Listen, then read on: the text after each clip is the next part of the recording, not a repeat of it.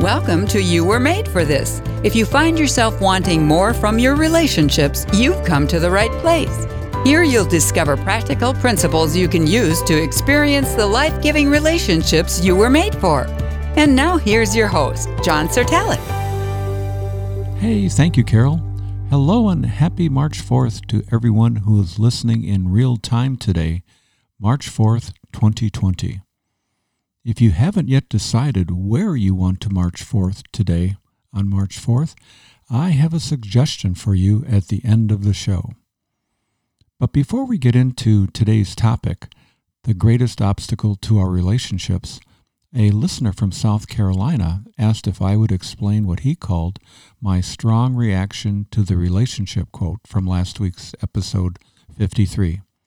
You might recall that quote came from Princess Diana, who said, "I don't go by a rule book because I lead from the heart, not the head." Well, our listener actually took exception with that. He really liked that quote. He said, I saw that quote as being focused on relationships, and I actually think that it tied in really well with your podcast. You know, that was one where he talked about my grandson George, who was shoveling our driveway, and no one helped him. It's kind of a long story, so if you're interested, just go back to listen to episode 53. Anyway, this listener in South Carolina said our neighbors were using their heads in their relationship and were using their rule book to determine that since helping George would offer no direct benefit to them, there was really no point in doing so. He goes on to say, if they had instead used their hearts and saw George shoveling snow by himself, I think they would have had more willingness to help. Well, he's the second listener, actually, that has brought this up. Took a different view of that quote from Princess Diana than I did.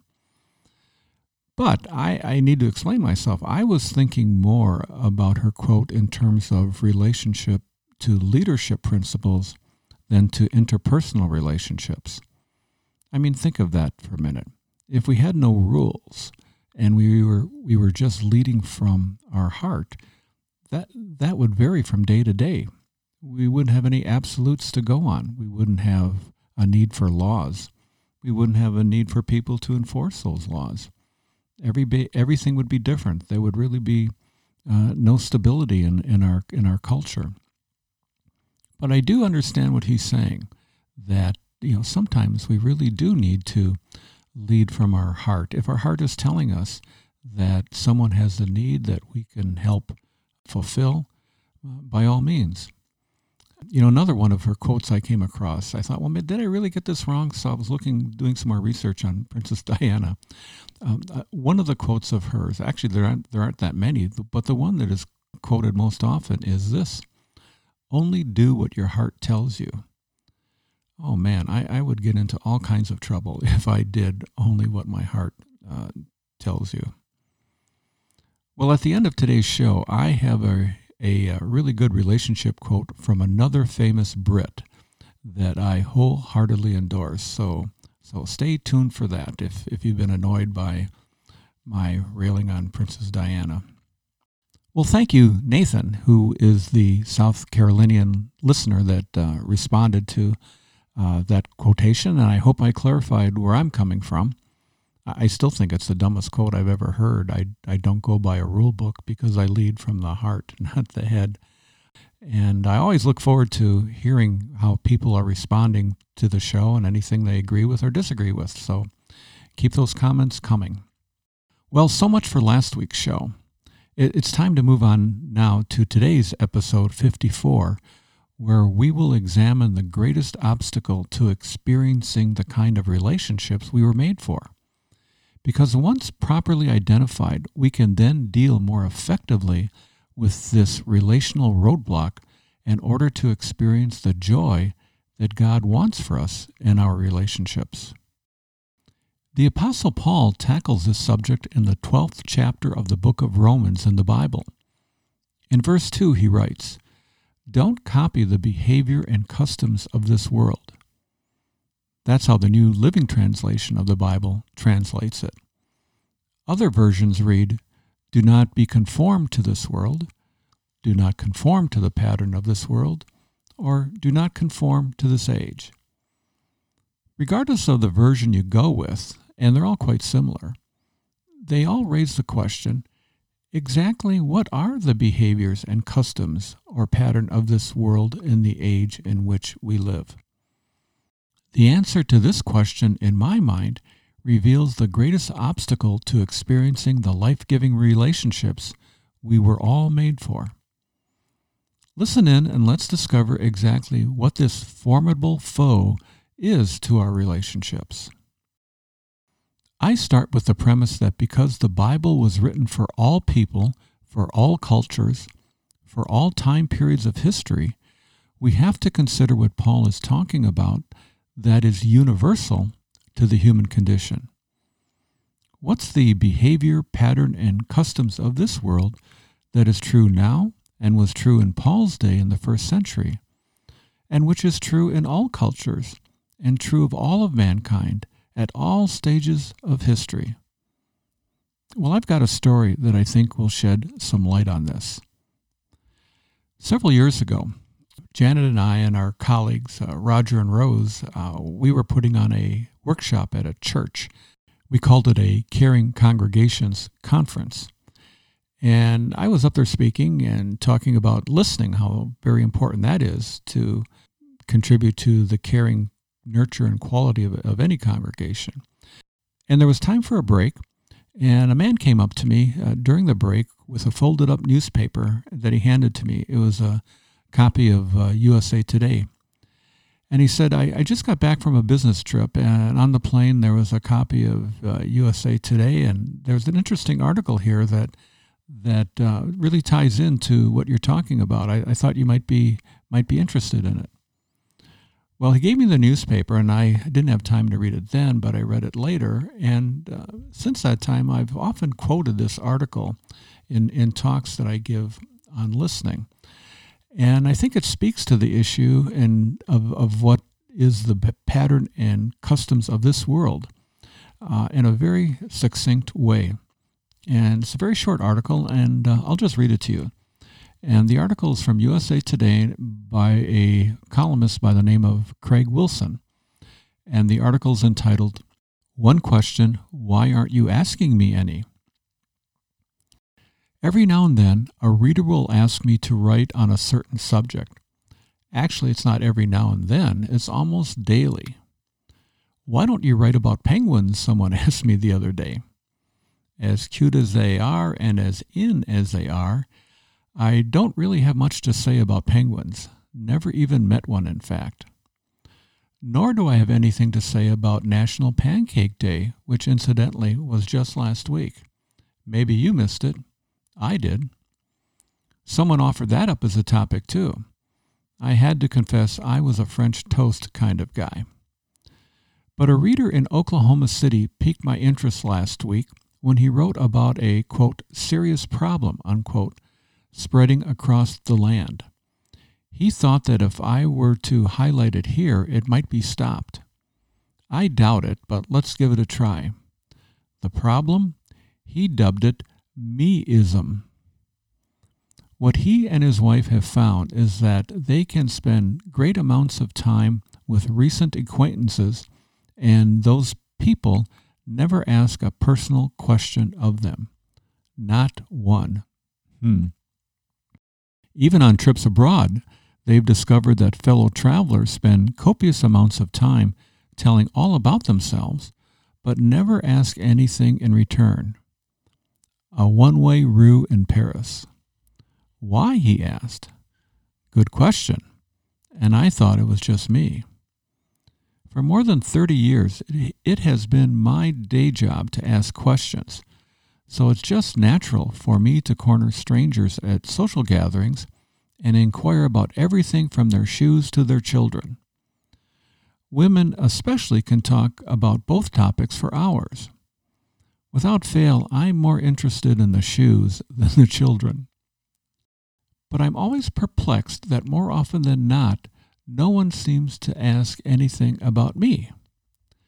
As much as I hate the "and what do you do" lead-in, I'd be grateful for even that on occasion. Until recently, I thought it was just a Washington thing.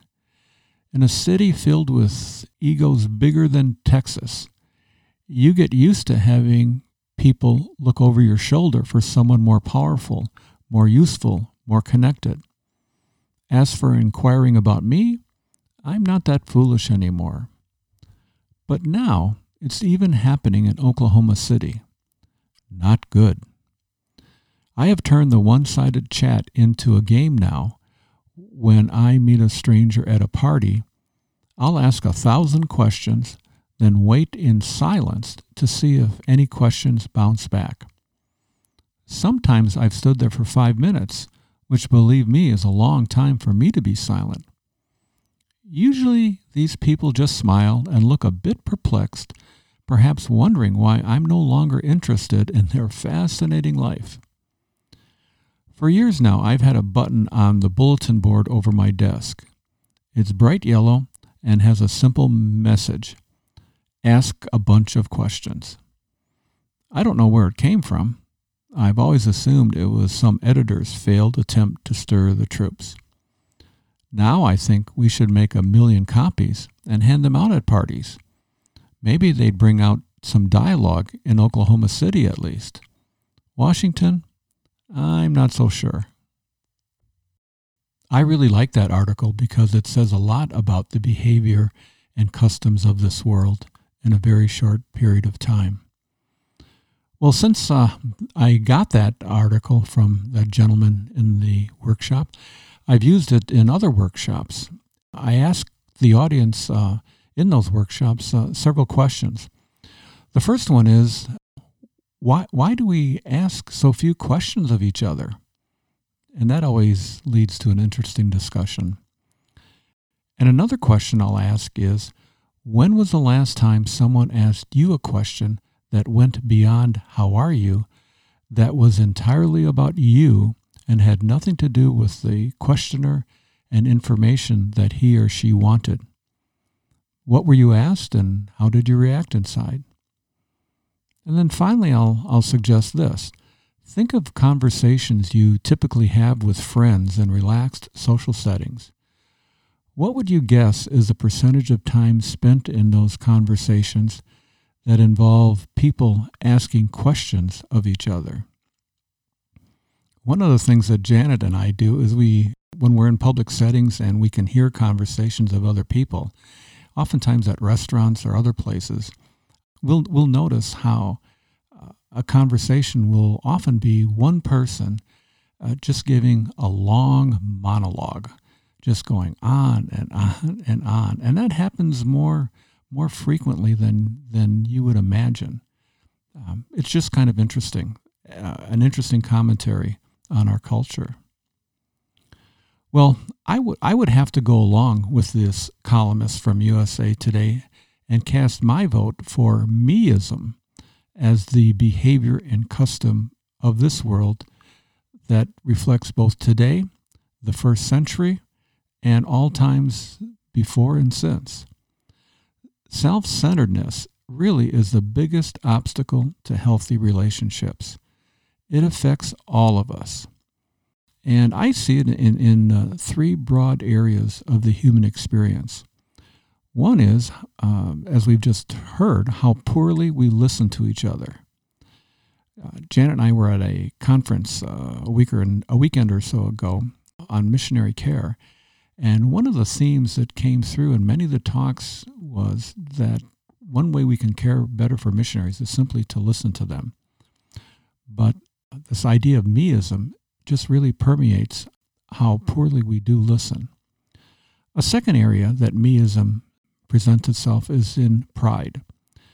There's a great book I read a while back, and one of these days I'll have a podcast about this book. It's called Fighting for Peace. Isn't that an interesting title? Fighting for Peace by Dennis D. Morgan.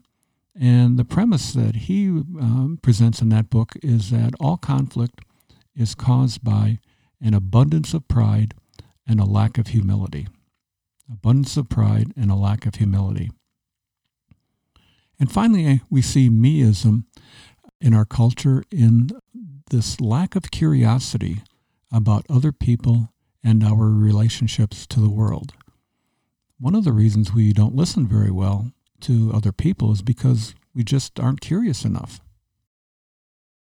While meism, our self-centeredness, is a significant obstacle to our relationships, it can be overcome. And we'll talk about how to do this in next week's episode, number 55. But for now, if you forget everything else, here's the one thing I hope you remember from today's episode. We are far more self-centered than we realize. The more aware we become of this enemy to our relationships, and the more we take steps to battle it within us, the greater fulfillment we will find in our relationships. Here are some things we can do in response to today's show. We can ask ourselves, to what extent does meism permeate my life? Because of the fall, it affects us all. Hey, that's a rhyme. Because of the fall, it affects us all. It's baked into the pattern and customs of all people from all cultures since the beginning of time. And then where do we see our own self-centeredness rearing its ugly head in our life? Where do we see it in how we listen to people? How do we see it in our own pride? How do we see it in the level of curiosity or lack of curiosity that we have about people? And then let's march forth, starting today, March 4th, in our relationships free of our self-centeredness. As always, feel free to let me and your fellow listeners know what resonated with you in today's episode, like Nathan did from South Carolina. You can share your thoughts in the Leave a Reply box at the bottom of the show notes, or you can send them to me in an email to john@caringforothers.org. In closing, I hope your thinking was stimulated by today's show to both reflect and to act, so that you will find the joy God intends for you through your various relationships. Because after all, you were made for this. And now our relationship quote of the week. Selfishness is the greatest curse of the human race, by William Gladstone. Selfishness is the greatest curse of the human race. Gladstone was the Prime Minister of the United Kingdom for 12 years, spreading the time span from 1868 and ending in 1894. William Gladstone. He kind of makes up for Princess Diana's quote. Anyway, that's all for today, and see you next week when we talk about how to overcome this obstacle. So, goodbye for now.